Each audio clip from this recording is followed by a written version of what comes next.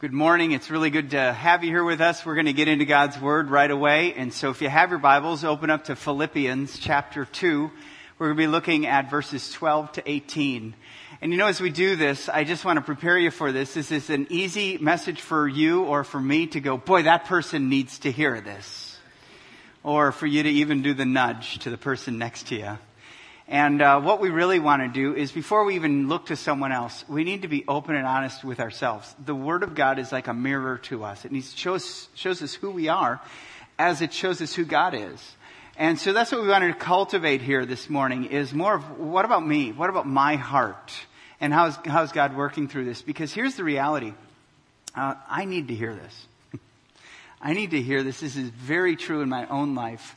And the reality is it's very true in our world. Our world needs this message. You need this message. So as we go to the Word of God, let's really open up our hearts and ask for an open heart from God as we're reading His Word.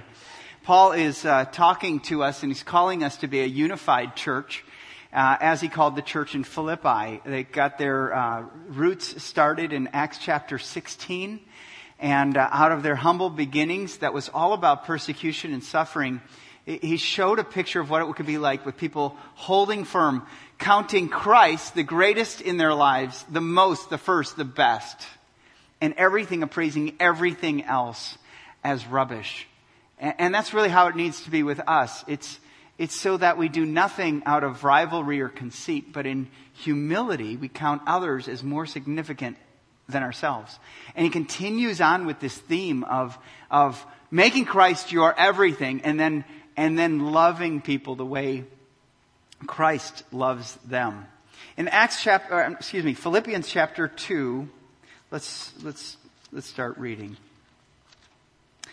It says, therefore, verse 12 says, therefore, my beloved, as you have always obeyed, so now, not only as in my presence, but much more in my absence, work out your own salvation with fear and trembling.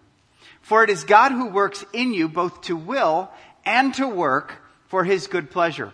Do all things without grumbling or questioning, that you may be blameless and innocent, children of God, without blemish, in the midst of a crooked and twisted generation, among whom you shine as lights in the world, holding fast to the word of life, so that in the day of Christ I may be proud that I did not run in vain or labor in vain. Even if I'm to be poured out as a drink offering upon the sacrificial offering of your faith, I am glad and rejoice with you all. Likewise, you also should be glad and rejoice with me. The key passage that I want us to focus on, that I think Paul really hinges everything on, is verse 14. Do all things without grumbling or questioning.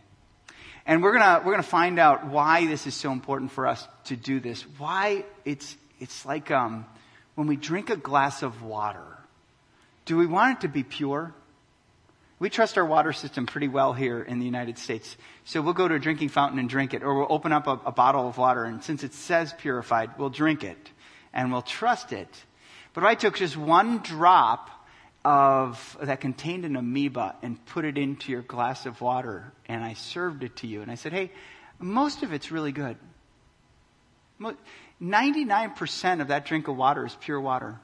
Just that one drop in there is an amoeba. Would you drink it? Hello? No, you wouldn't. See, what he's after is he's after an environment that's pure and blameless. Children of God, and that reflect who God is in our lives. And we've got to go, we're never going to be perfect, folks, but that's our goal. Our goal is that we would be pure and blameless. And the key thing he's going to address here is a critical spirit. A critical spirit that grumbles and questions. Not just questions like, why do they do that? But questions like, why do you do that? In other words, I know a better way, and you're not doing it. And so he's going to call us into that, because here's the thing. It's all about the work of God. The work of God is what he's all about. And wherever that's going to take him, that's why he said, for me to live is Christ, to die is gain, because Christ was everything, and he wanted to live Christ. And therefore, the work of Christ in his life, he was willing to sacrifice and put up with whatever it took so that the gospel could go through. Because the work of Christ, the work of God in his life was what he wanted happening. And that's why he said, I want you to know that what has happened to me has really served to advance the gospel. Because he was arrested, and in that environment of being in prison, he actually led guards to Christ.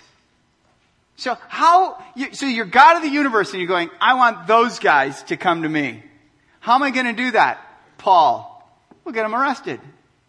Because I can count on him that wherever he goes, the gospel is going to come out. Can God count on you for that? Wherever you go. We are so infatuated, and I love parts of the American dream, but we're infatuated that every day must be better than the day before, and God must be against us if I have a bad day. And I'm sorry, that doesn't go with the biblical picture. It's that wherever we go, God is working, and it's the work of God. We need to be open and available.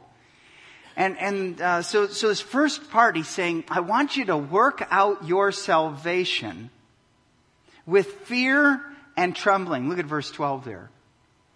What he's saying, now some people go, and a lot of scholarly time, if you read through a commentary on the book of Philippians, will be spent, what does Paul mean? Work out your salvation.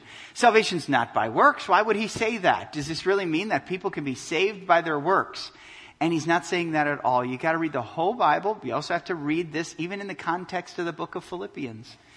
The key picture here is this is the work of God. We need to be actively working out the ramifications of what the gospel means. You're not saved by your works. You're not saved by coming here. You're not saved by being good. You're not saved by you thinking that your good deeds outweigh your bad and therefore God owes it to you to save you. No, even our righteous acts are like filthy rags to Christ. Because the picture of Christ is he did everything for us on the cross. When we trust him, we stop trying.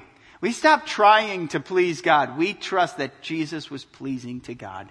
We trust in his work. That's what saves us. But we're saved to good works. We're saved in order to be people that the gospel just doesn't dead end in, but that it moves through. So we work it out with fear and trembling. And I love those two Greek words, phobu and tromu. Phobu, of which we get phobias, and that's the Greek angle of us, our fears.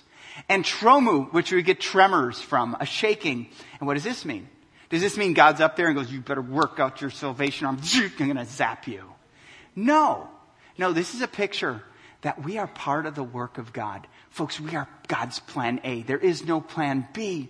And we're part of God's work. He's going to pour his power. He's going to pour it through the Holy Spirit. He's going to pour his wisdom and his strength. He's going to advance his kingdom through us. That ought to make us go, whoa! The God of the universe chose me to do this.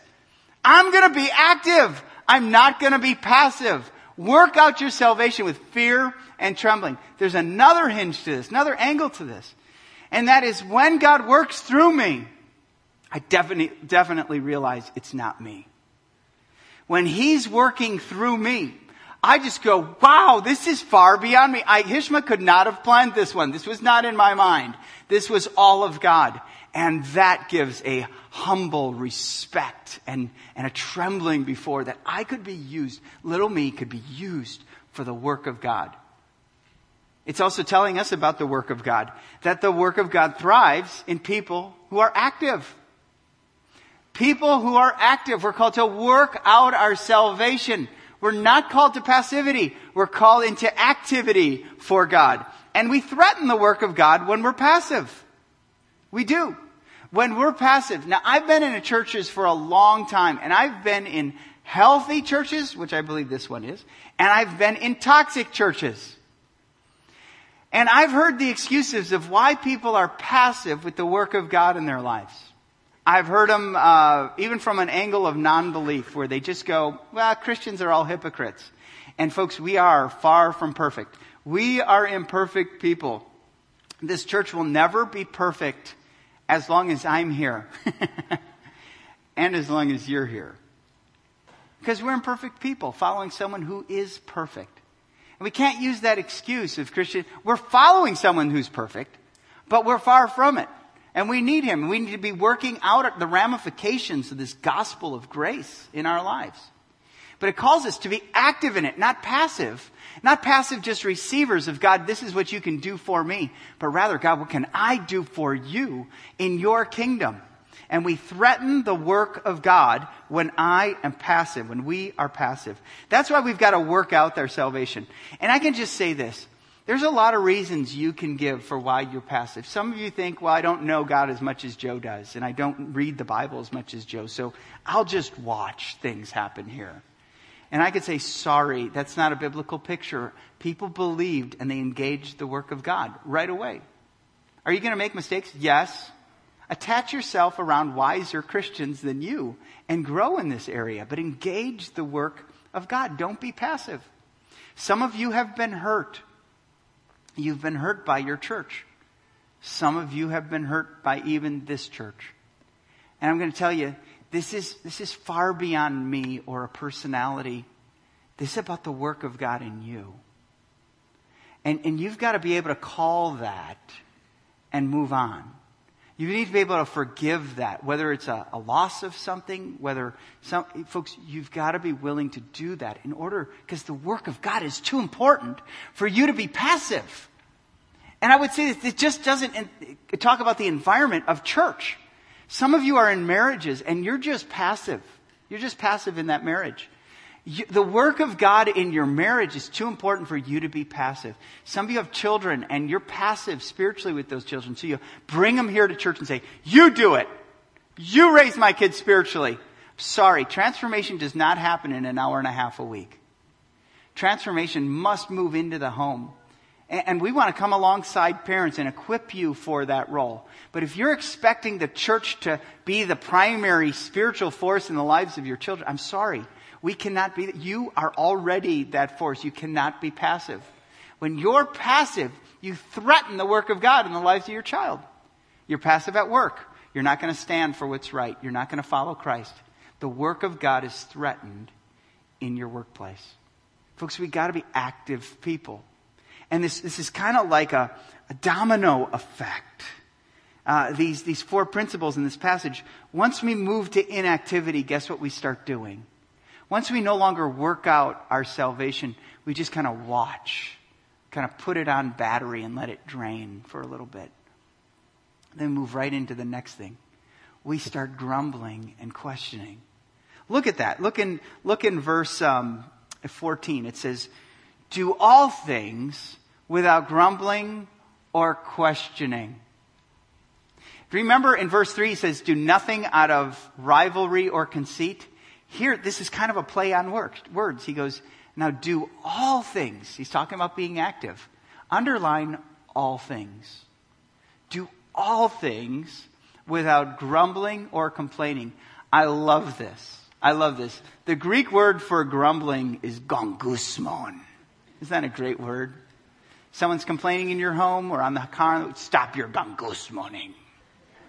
You know, it's just that thing, it just wells up, an understanding. What is this? It's grumble, grumble, murmur, murmur. That's what it's a picture about. And it says that you may be blameless and innocent, children of God, without blemish, in the midst of a crooked and twisted generation, among whom you shine as lights of the world. Now lights in the world, let me just say this. So many Christians think it's what happens in here that's important. No, this is playing church. We're playing church. We're doing different exercises and we're disciplining our lives around the Word of God and of worshiping God through music and through prayer. But that's when we become the church. It's when we walk through those doors out there and we go into an environment that is crooked and twisted. And God's Word is saying, in that environment, so many Christians want to, batten down the doors. No one else. We are going to be the holy huddle. No, it's saying, go. That's where you go. That's where you live. That's where you are. And you do. That's where you are. Be the church.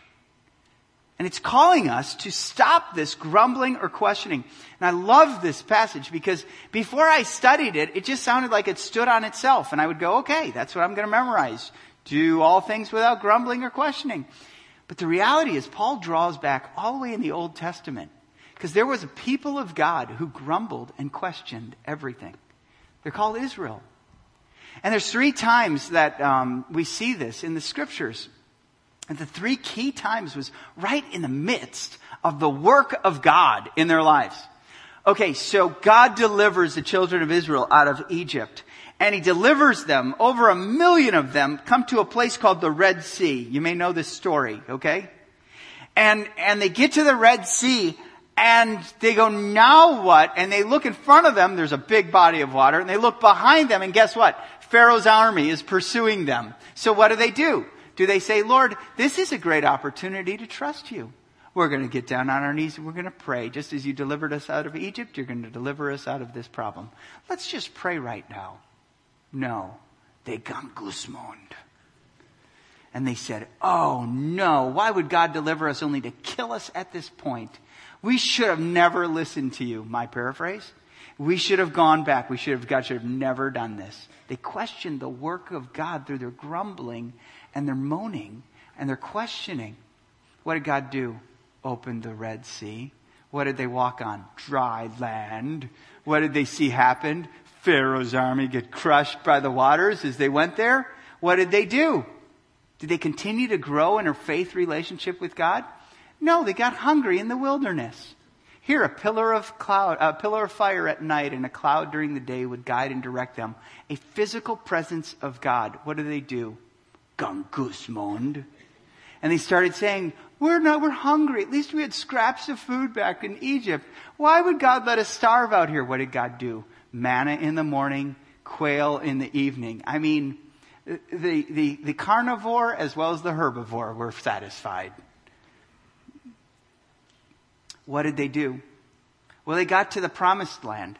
And God said, this is the land. It's the land flowing with milk and honey. I promised this land. Look at your history, Israel.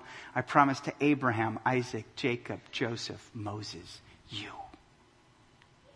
Go, send 12 tribes, because I want everyone in your tribes. I want everyone to have a personal experience where they can go back and report to their clan and say, this is the land. We should take it. Send 12. They sent 12. They came back. They said, this was really good land. It's everything God said it would be and more. 10 of them said, but we shouldn't take it. Because the people there are really big and we're terrified of them. We can't do this. 2 of them said, we should do this. God will do this. What did the people do? Gangusmond.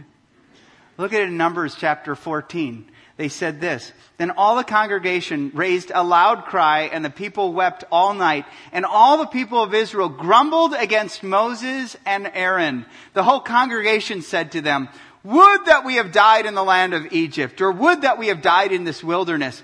Why is the Lord bringing us into this land to fall by the sword? Our wives and our little ones will become like a prey.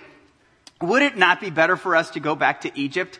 And they said to one another, let us choose a leader and go back to Egypt. Do you see this? Grumbling and complaining and questioning. At the end of his life, Moses wrote a song. It's detailed in Deuteronomy chapter 32. And you would think at the end of his life, it'd be kind of like the end of a pastorate in a church. And you go, I'd like to thank everyone for being so nice to me and for trusting the Lord. And as I go to be with the Lord now, just want to thank you for being a great church of faith. Do you know what he writes? He said, God is our rock. He is pure. He is our power. He is our source. You have grumbled and complained. He called Israel this in Deuteronomy 32:5. He said, they have dealt corruptly with him. They are no longer his children because they are blemished. They are a crooked and twisted generation. And so drawing on that from the Old Testament, Paul now says, do all things without grumbling or complaining, that you may be blameless and that you live in a crooked and twisted generation, where you shine as lights in the world. He's saying, you know what Israel was like? Don't be like that. Don't be like that. Now, you know what your history is with a critical, negative spirit. You know that. You know, some of you walk in here every week and it just is something you've gotten into a pattern with. You know what's wrong here. And that's what operates. And I'm just going to be honest with you. We can't do all things perfectly. So in this, and I know behind the scenes, okay, there's always going to be something that is less than perfect here. We can't come in here with a picture of what's wrong. We can't be negative because the work of God thrives when we are positive. And I'm not just talking about, John Tesh songs with lots of rainbows and things like that. We're talking about being a positive influence for the work of God. When I am a positive force and not a destructive force, the work of God thrives. When in people who are positive. That's why Paul calls us, do all things without grumbling and questioning. Because here it is. We threaten the work of God when we are negative. Do you see what happened to Israel when they questioned the work of God? They were passive. They took themselves out of the picture. We can't do it. Okay? So God said, no, I'm going to take another generation that's not crooked and twisted, and we're going to take the promised land. And they did. We're not called to be that. We're called to be the church. To be people who are positive and not threatening the work of God when we're negative. And you know what? I've seen a lot of excuses on this, and I've used a lot of excuses. I've used the gift of discernment. I've used the excuse for the gift of sarcasm, but then I realized that's not in the Bible. No, we're not called to do that. We really aren't. And as I look in the mirror, I'm committed to excellence. And that's, you know what? Sometimes my commitment to excellence can make me a very critical person. And you know what? I have no right to question the work of God in the life of another believer. I have no right. And neither do you. Some of the areas that have divided churches, are just so petty, from paint colors to furniture to cross placement to music. Sorry, but folks, there's no such thing as Christian music. Only Christian lyrics. Really, we've got to get beyond that. How many churches have been divided because of some people believe that God just started his creative juices with the birth of Michael W. Smith. And others feel that he stopped with the birth of Michael W. Smith. And we've got to stop this. We've got to see that God is alive and active, and that no one's going to be happy with, not everyone's going to be happy with song selections, but don't go and make comments or hold thoughts towards anyone up here or be critical towards anyone up here, because I can guarantee you, we do a lot of work on the heart of our musicians, and we are dedicated to their hearts and cultivating a heart of worship. Don't pound on them because of the beat. And if you want to, don't be passive. Take a look at Bill Horn's blog. He does one every week, and he explains why he chose the songs he did and what God is doing in his life. Move out of passivity and you know what you'll do? You'll start preparing your heart to worship. I've trained my heart that I will not choose one style that I will put down the anchor and say, this is how I will worship. I will worship in every environment I can. It has been good to in my life that I grew up with hymns, because I still enjoy the hymns and I sing the hymns, and I call us to sing the hymns from time to time. And I'm glad that I've not said we will only be contemporary. Okay? We will not be that. We will be as God leads us in our worship team that we have. And I will worship because it's about the work of God. It's not about my comfort. This is not about entertainment. This is about worshiping God. And we're going to call you into that.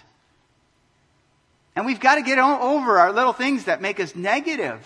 Some of you wish I preached in a different way. And you know what? I hope I grow and become a better preacher next year than I am over the course of, than I am today. But you know what? I'm working with what God has given me right now, His Word, and the skills He's given me. And I'm doing the best I can with the time God has allotted me. And you know what? Folks, there are always probably better orators than Joe Hishma. This is the work of God at Fellowship Bible Church. And I need you to cut me some slack from time to time. as you'd want me to with you. Why? Because this is the work of God. It's not my preference. It's not my preference. It's the work of God, and we're called to a greater purpose than my little preference. God has far too much for us that we would squelch it and we would be a threat to it with negativity. You know what? God has far too much for your marriage. If you're negative here, folks, you're probably negative there. If you're negative there, you're probably negative with your kids or at work. Folks, this just spills over. The work of God has far too much for us. That we would get caught up in a negative spirit, a critical spirit of grumbling, gongusmoning, and questioning the work of God in the lives of people. That's really not up to us. We have to trust that God is working and call people to that. Let's keep reading. Verse 16 says, holding fast to the word of life, so that in the day of Christ I may be proud that I did not run in vain or labor in vain. This is the second such occurrence of the day of Christ in the book of Philippians. And the day of Christ is that future time when Christ will return and restore all things to himself. I mean, if it's anything, those things which we value are and deem so important to us, they're going to either evaporate, melt, or burn up. Or they're going to turn to junk. And we're going to see what lasts. We're going to see that it's God, his word, and people. And he's saying at that day, I want to know. At that day, I don't want to run in vain or labor in vain. I want my life to be faithful. See, the work of God thrives in people who are faithful. People who are faithful. The work of God thrives when we're faithful with God working through us. And likewise, we threaten the work of God when we're fruitless. When we're fruitless and we step away and we go inactive and we go critical, we become fruitless. Jesus spoke, perhaps some of the strongest words Jesus used on his earthly ministry were to a fig tree. When he cursed the fig tree, because it had the leaves of a fig tree, it was a fig tree, but it was not producing figs. And I think that the same thing is true in our lives. When we step out and go passive, when we go negative, when we become fruitless, the work of God is threatened with us. I want to be someone who over time, it doesn't have to happen every day, there's that picture of things that last in my life. There's a better picture given to my wife and to my children and to my church about the things that last. About God, his word, and people. And you know what? I think if you could see the clarity of the scriptures this morning, and I think you would agree with me. I think you'd really say, I want my life to matter. When it gets to the end, I don't want to labor in vain. I don't want to run in vain. This is something I want to count for Christ. Because he's everything. He's everything to me. And so we're called into that. We want our lives to be fruitful, don't we? But we've got to be faithful. There's got to be that pattern of trusting God with these areas in our lives. Where it's not a unfaithful, where we just sink into ourselves and we question and we grumble. But we're faithful. We're faithfully trusting. And then it says this. It says, even if I'm to be poured out as a drink offering upon the sacrificial offering of your faith, I'm glad and I rejoice with you all. Likewise, you should also be glad and rejoice with me. Now let me give you a little bit of background of what he means by a drink offering.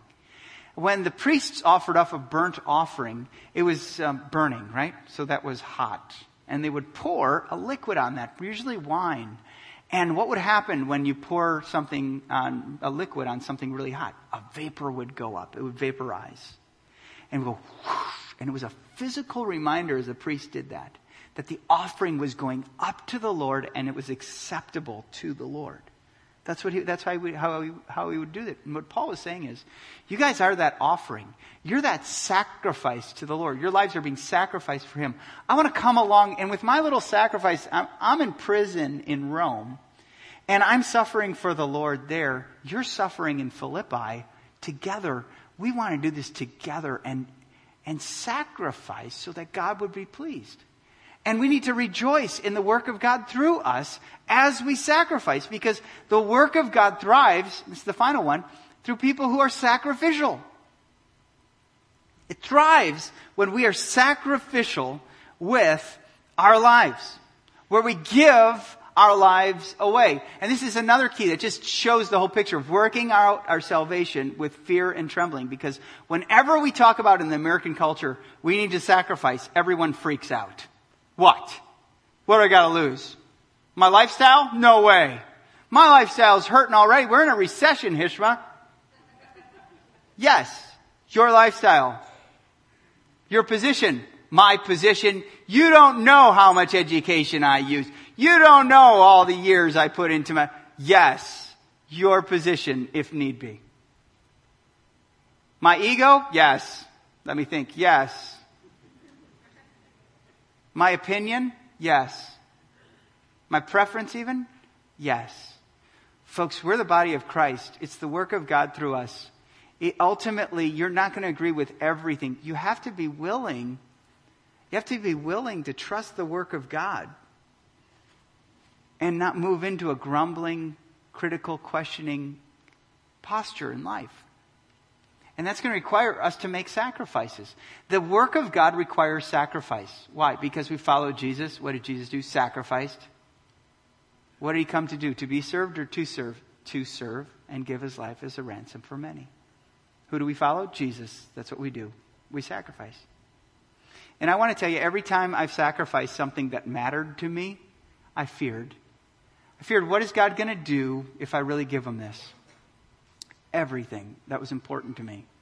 Because there's this thought, and it's a false theology in my life that says, I can do this better than God. Things are better under my control than under God's control. Things are better used for my life than they are for the work of God. And it can show itself in debt. It can show itself in overspending. It can show itself in materialism. It can show ourselves in hobbies, whatever, you name it. Those things that rob us of the work of God in order that we'd be self-absorbed. And the Word of God is calling us away from that. It's calling us into a sacrificial life. I remember I grew up in a fairly wealthy family, and I really feared what would happen if I went into the ministry with me in finances. I was pretty materialistic. And I remember the fear I had of, I grew up in some churches that just treated their pastor like, you should be the lowest paid individual in the history of this world. And so I remembered I had to be willing. I said, I got to trust God for you to work here if I did this. You know what? God was faithful. Do you know that the elders of this church look after my needs, and I trust the work of God in them? I don't set my own salary. They do. And they take care of us. I remember when we built this church, and Cheryl and I wanted to double what we gave for 3 years. And we sat down, we prayed, and we really felt the Lord would want to do this. And so we did. And we wanted our kids to be a part of this, so we sat our kids down, and they were really young at this, and we were wondering, are they too young? But we started sharing this. And then my middle son, Jack, went and took Mr. Turner. Jim Turner took him out for dinner one time. And Mr. Turner said, so guys, what are you thinking about the new building that's coming up? He says, well, Mr. Turner, we discussed it, we prayed about it, and this is what my parents are prepared to do. And can we count on you to do the same? It was classic. It was classic. Okay, check. We'll be leaving now. But it was, we didn't do it bragging or arrogantly. But you know what God did is he took that fear of financial provision away from me. There used to be a huge stronghold. And if I keep out of check, will continue to be if I don't keep my eyes on Jesus. And whatever sacrifice we made is more than just, I look around and I see the lives that are being influenced and changed. And I go, worth it, worth it, worth it. See, in 100 years, when we're with the Lord, if you've trusted in Christ, He's going to show us. In 2011, when you bought that new car, here it is. Here it is. That little hobby, there it is. What lasts? What lasts? Only what lasts. God, His Word, and people. We need to sacrifice to promote the kingdom of God, to proclaim the Word of God in the lives of people. The gospel, folks. Because we threaten it when we're self-absorbed. We threaten the work of God when it's all about me. And you may never say those words, it's all about me, but your checkbook would say it. Your day timer would say it. Your thoughts would say it. And the self-absorbed, just look at the domino effect. You become fruitless. You become negative. You become passive. All these are reciprocal. When our lives are around that, that's why the Word of God is calling us away from passivity into being active, away from negativity and being positive, a positive force, away from fruitlessness into being faithful, and away from being self-absorbed into being sacrificial. Just recently, we cut down on our cable bill in order that we could adopt 2 kids at Children with a Hope down in Dominican Republic. And we just said, hey guys, no more sports channels, no more this. We're going really basic here. You know what? They said, okay, for 2 kids, right? Yes. Great. Do I miss that? I miss Sports Center. I really do. But I get over it. Because it's 2 kids. It's 2 kids.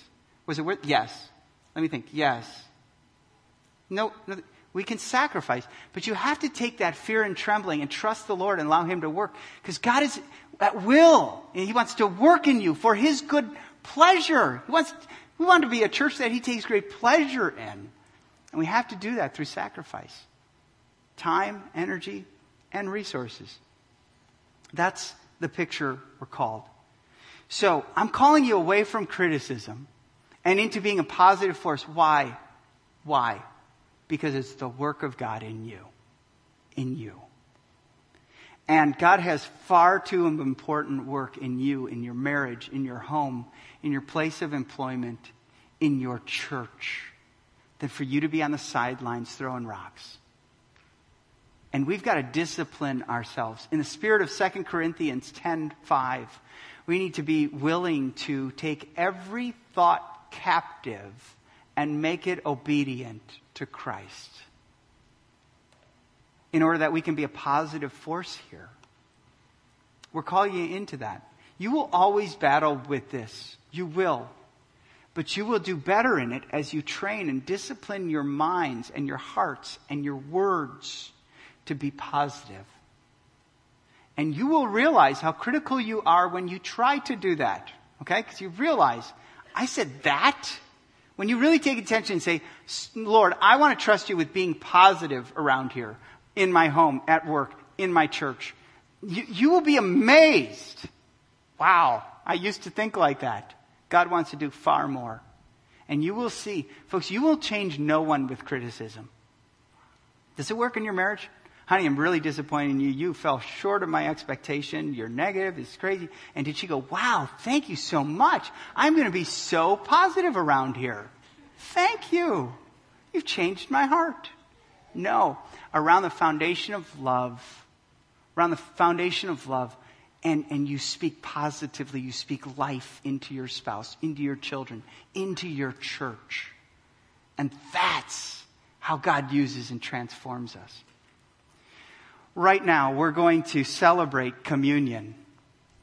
And as we do this, we're going to pass out 2 representations, 2 physical reminders of the body and the blood of Jesus Christ that was given for us for the forgiveness of our sins. If you believe and have trusted in the work of Christ, we want you to celebrate this. If you haven't yet, and we understand there's a lot of people who come each week who haven't yet trusted Christ, you are welcome here. And we want you to hear. There's no other place on a Sunday we would want you to be than here. We want you to hear this so that you can consider the claims of Christ and by faith trust Him. If this morning was that first morning where it made sense to you and you put your faith in trust in Christ and you stopped trying, and it's not about your works, it's about His completed work on the cross, you can come to this table today. If you by faith put your faith in Him, come to this table. If you haven't yet, watch. Just watch. And it's my prayer that as we take this, it would make sense to you, and in the future you would put your faith in Christ and you would take this. Another thing that Paul says, that we need to examine our hearts, not just for salvation, but for things that grieve the Holy Spirit. And I know from the Word of God this morning, there are some things that grieve the Holy Spirit, and that is a negative, critical, questioning heart. And here's what we need to do. We need to go back to that event, that thing that was said, that hurtful thing to you, and you need to confess it to the Lord. Lord, this has been bothering me, and I trust you with it. And I confess my heart to you, and I'm going to commit to be a positive force for your ministry here. I have to do that many times. This is what it is. Because what I do when I confess it, God says, well, I want to work with that. Because this is about all my work in your life.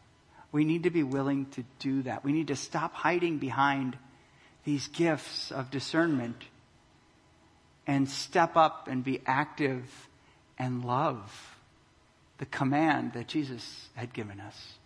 To love him and to love our neighbor as we love ourselves. Confess those. And we're going to take some time as we hand these out. Music will be playing. Pray to the Lord.